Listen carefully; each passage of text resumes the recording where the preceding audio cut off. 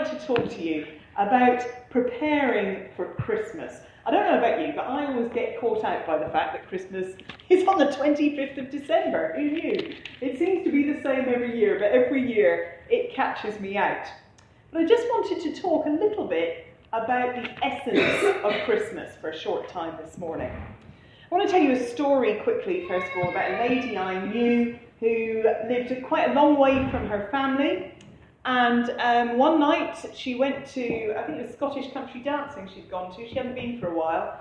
And she collapsed and was taken into hospital. And she didn't ring her daughter immediately. She didn't want to worry her. You know how those of you who are parents do have that slightly irritating habit that you don't want to worry your children. And I'm sure her daughter was really quite concerned the next morning when she rang her and said, I've been taken into hospital. And it was going to take her daughter about 5 hours to get down to her. And her daughter was really, really worried. She was just so concerned about her mum. And the only person she could think to ring the daughter was the daughter's friend, who lived in the same city. The friend didn't really know her mum very well. Had met her, I think, maybe a couple of times. But the friend said, don't worry, I'm going to take the day off work. Which was a complete surprise to the daughter. She didn't really realise he was going to do that. He took the day off work and he went just to be with the daughter's mother. He sat all day with her, holding her hand when necessary, talking to her, just being there. And when the daughter arrived, after spending quite some time on the motorway, there he was, still with her mother. Somebody was with her. I don't know how you're feeling this morning. I don't know whether you're feeling tired or frazzled or lonely or joyful or worried.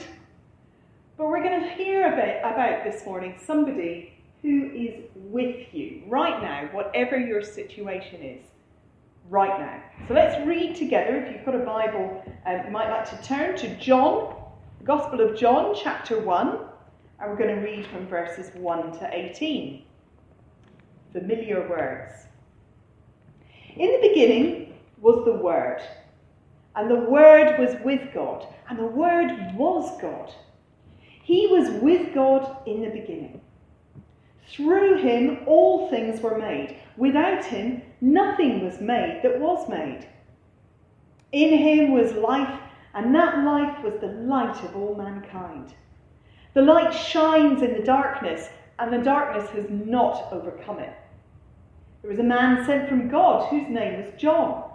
He came as a witness to testify concerning that light, so that through him all might believe. He himself was not the light, he came only as a witness to the light. The true light that gives light to everyone was coming into the world. He was in the world, and though the world was made through him, the world did not recognize him. He came to that which was his own, but his own did not receive him. Yet to all who did receive him, to those who believed in his name, he gave the right to become children of God. Children born not of a natural descent, nor of human decision or a husband's will, but born of God. The Word became flesh and made his dwelling among us. We've seen his glory, the glory of the one and only Son who came from the Father, full of grace and truth. John testified concerning him. He cried out, saying, "This is the one I spoke about when I said, 'He who comes after me has surpassed me, because he was before me.'" Out of his fullness we've all received grace in place of grace already given. For the law was given through Moses, grace and truth came through Jesus Christ. No one has ever seen God, but the one and only Son, who is himself God and is in closest relationship with the Father. He has made him known. John's Gospel is quite unique in the way it starts. Matthew, as you might remember, starts with a genealogy. He's establishing Jesus' heritage. Luke, on the other hand, starts off with the miraculous births, the story of John the Baptist, born to parents who were, quite frankly, way too old to be thinking about having babies. And then Jesus, of course, born of a virgin by the power of the Holy Spirit. Mark is in just such a hurry, he skips it all together and just dives straight in to Jesus' life and work. So John is there uniquely. The first thing he wants to do is clear up who the main character of his story is, exactly who he is. And he doesn't want his readers or his hearers to be in any doubt whatsoever as to who this man Jesus really is. The idea for today's talk came from a reflection day we had in college, just not last week, the week before, where we focused on the name that the prophet Isaiah said would be given to God's anointed, to Jesus. Emmanuel, which means God with us. And I think that this passage unpacks exactly what that means. So what I wanted to do is just take those three words and look at them briefly individually. So first of all, God with us. The first words of this passage from John's Gospel start in the beginning. What does that remind you of? Genesis, exactly. And the thing is, in Hebrew, the books were called by the first few words. So it's not called Genesis, it's called in the beginning. So the hearers, although of course this was in Greek, but they would still get the gist of the fact that, hang on, John is referring here to the very, very beginning. He's making a big statement, a bold statement.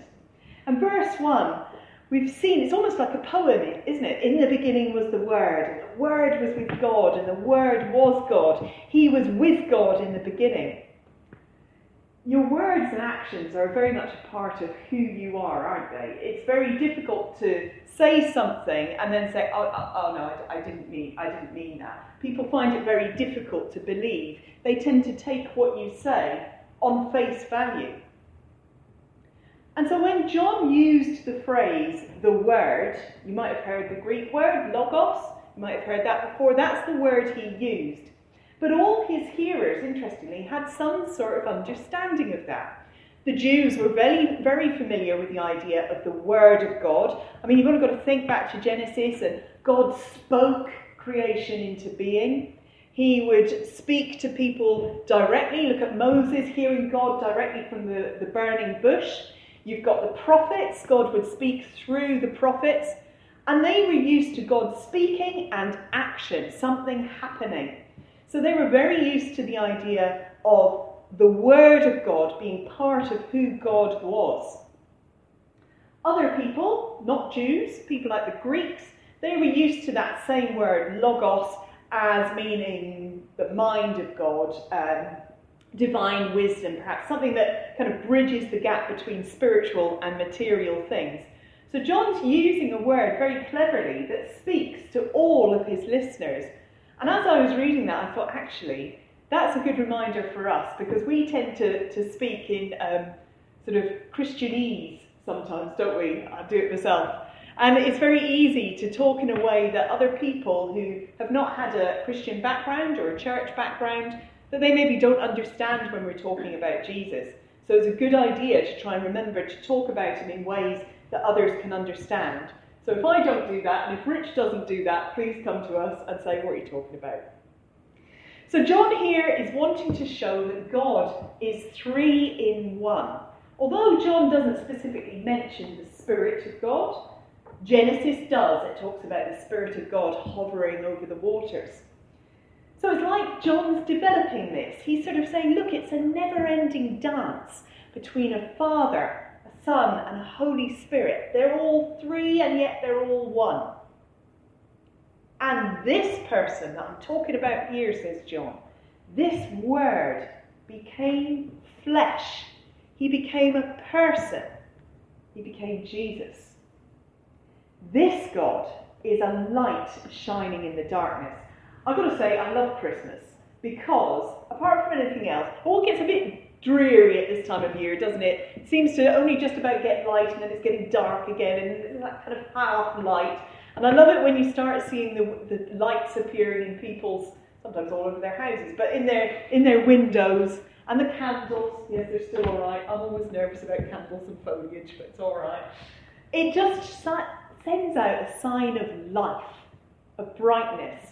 We've got an old Victorian fireplace in our flat, which we don't dare to light the fire because it would probably set the fire alarms off. But it's a black, you know what I mean, those old black sort of fireplaces. And just when it's sitting there, it just looks quite grim and quite foreboding and probably quite dirty. But as soon as you shove a candle in it, which is about as much as I dare do with that smoke alarm, put a candle in it and suddenly it becomes alive. The flame dances off the hearth and it just makes it look bright and inviting and warm and exciting. Verse 5 says, the light shines in the darkness and the darkness has not overcome it. We've all got darkness in our lives in some way or other, haven't we? Whether it's fear of the future, fear of rejection, whether it's failure, bitterness sometimes, anger, things that we haven't done right, we've thought of that we shouldn't have thought of, we've said that we shouldn't have said. And sometimes it just feels as if it gets too much. But God is with us. He is a light.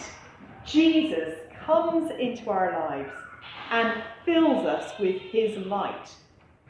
So if you want some light this morning, then John says, this is what to do. When Jesus came into the world, the people that he'd made wouldn't accept him.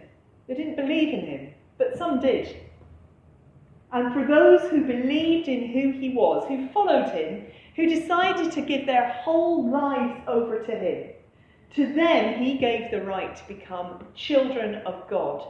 He flooded their lives with light. And that's what's on offer to us today. Even if we're sitting here, having been Christians perhaps for a long, long time, we can still sometimes have those places, can't we, where we're afraid and we're worried about the future and it's dark and we don't know what to do. Then let's look at the light. Let's look at our Jesus.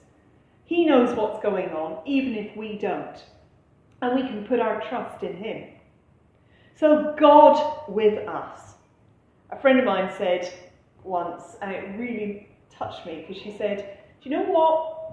I can see you've got this faith, and I feel as if I'd really love it, but I feel as if I'm on the other side of a pane of glass, and I go to reach out to touch it, and I can't. There's just glass in the way. And I thought sometimes, I think we feel as if we're like that even when we are Christians sometimes. Sometimes you just feel that you can't pray, or sometimes you feel that you can't read your Bible, or you just don't know what to do. You know God's there, but you feel as if you're reaching out and there's glass in the way. Well, let's look at the next bit to see, the next portion, to see how we can get help in that situation. So our second word, God with us. This is my favourite bit. The verse 14 says, the Word became flesh and made his dwelling among us. Literally, that means he pitched his tent among us. I don't know if you ever, when you were little, did you ever used to make a tent in your parents' living room? My mum had one of those fire guards, which when the fire wasn't on, was great for draping blankets over and making a tent in the living room. Well, that's what Jesus is doing even now, in your life, in my life. You know how you only really get to know somebody really, really well when you live with them. You get to see them in all their, I don't know, probably sometimes if they're feeling frustrated and they've grumbled at the kids, or if they're feeling happy and how they really react at home. In their home, that's when you really get to know somebody. And that's what Jesus is doing. He's not just, you know that dreadful song, from a distance, the world looks blue and green, or whatever it is, God is watching you from a distance. Oh, can't stand it, because no, he's not. He's in the front room of our lives. That's where he is. He's not waiting for us to get our life in order. He's not waiting for you to get more faith. He's not waiting for you to read 6, possibly 7 chapters of the Bible every day. He is with us right now, where we are, right now. And no matter what you're going through, no matter whatever you do through the next couple of weeks, God is with you. He is with me. The psalmist says, even though I walk through the darkest valley, I fear no evil, for you are with me. Will God ever stop being with us? I love the amplified version of the Bible because it just adds such a lot of meaning to the words. And here's what it says in Hebrews 13, verse 5. It says, "For God himself has said, I will not in any way fail you, nor give you up, nor leave you without support. I will not in any degree leave you helpless, nor forsake, nor let you down, nor relax my hold on you. Assuredly not." Christmas is a time when relationships can sometimes be a little bit strained, aren't they? You always have this glowing idea of how Christmas is going to be, and then somehow, somewhere along the line, somebody falls out with somebody else, and it'll be about the sprouts or something, and it all blows up. I remember a time when I was in a really intense and quite emotional discussion with one of my best friends. We couldn't see eye to eye, and we were really fond of each other. We didn't want to fall out, and it was one of those desperate moments where you cannot think what on earth to say or do. You can't think who to turn to. Your mind goes blank, and there's this awful atmosphere. And I remember praying in my head, "Jesus, help." And in that instant, the atmosphere changed. I couldn't have done it. He did it. I don't know how he did it. He tends to change you from the inside out. I don't know how he does it. It's amazing. And sometimes he does it and you don't realise he's done it until afterwards, and you look back and think, oh, there is the answer to my prayer. So I would say to you, if this Christmas relationships start getting strained, call upon Jesus, whisper, "God with us." And remember, he is with you. He's pitched his tent in the front room of our lives.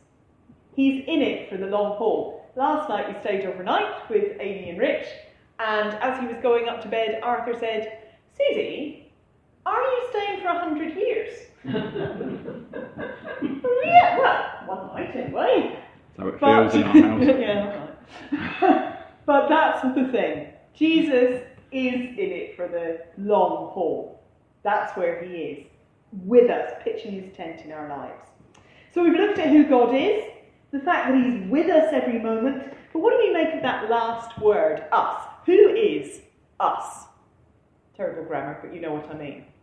God with us. Verse 18 says this, "No one's ever seen God, but the one and only Son, who is himself God and is in closest relationship with the Father, has made him known." Once again, John's making absolutely sure, just in case any of his readers or hearers were in any doubt, Jesus is God. He's the three-in-one God. Jesus makes God known through being in closest relationship with the Father. It's this Spirit, Son, and Father eternal dance, in and through and part of one another. So what can we learn from that? Well, we've already learned that our three-in-one God is a God whose very being is relational, all about relationship. And we can demonstrate God with us through our relationship with others. Matthew starts with his gospel with the announcement of the coming Emmanuel. And he ends on Jesus saying, "Go, make disciples of all nations, and remember, I am with you always, to the end of the age." At college, we've been hearing quite a bit recently about this chap, Samuel Wells, who is the vicar of St. Martin in the Fields. And he's wrote an amazing book in which he's talking about the fact that at Christmas, we do tend, as Rich was saying earlier, to sort of fall into the Jingle Bells trap. And we think it's all about giving people stuff. That's doing things for people, telling people the Christmas story. Well, maybe the very essence of Christmas is to be with people. It's not always physically possible, because sometimes we do live a long way from the people we love, don't we? But I think we can start to think of ways that we can be with them, ring them, Skype them, write a letter, send an email. Finding ways of just being with people this Christmas. We can all think of people, sometimes they are relatives, who you think, oh, they might even be coming to stay. And you might be thinking, I would almost rather not be with them. I'll just give them some chocolate and then go back into the kitchen. But maybe we might be thinking, where are we going to get the strength to be with the people that sometimes we'd rather not be with? Verse 16 says, out of his fullness we've all received grace in place of grace already given. It's that idea of one blessing tumbling down upon another. I mean, John was referring to the fact here that Jesus was bringing in a new way of having a relationship with God. It wasn't going to be about keeping laws and making sacrifices as the Jews did in the Old Testament. It was about accepting that Jesus died on the cross and rose again to deal with all the things that we've done wrong, so that we can have a relationship with a holy God. And through his Holy Spirit, he's promised that we can receive all these blessings that you find in Galatians 5, things like love, joy, peace, patience, particularly essential at Christmas, kindness, goodness, faithfulness, gentleness, and self-control. And if any of us are lacking any of the above, remember that God is with us. He can act through you, even if you don't feel you have the strength. Some people, after all, don't know that God is with us. So we need to take him to them. We need to represent Jesus to those people. And how do we do that? Be with them. Others do know him. They just need a reminder. Just like my story at the beginning. The mother in the story knew that God was with her. She just needed a reminder. And she got that reminder through her daughter's friend, who just came and sat with her.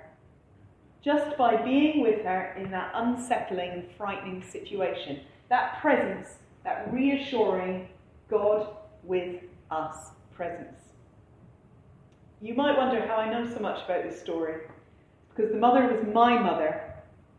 And the friend who gave up his time to be with her, well, I married him. So let's bring out the essence of Emmanuel this Christmas. God with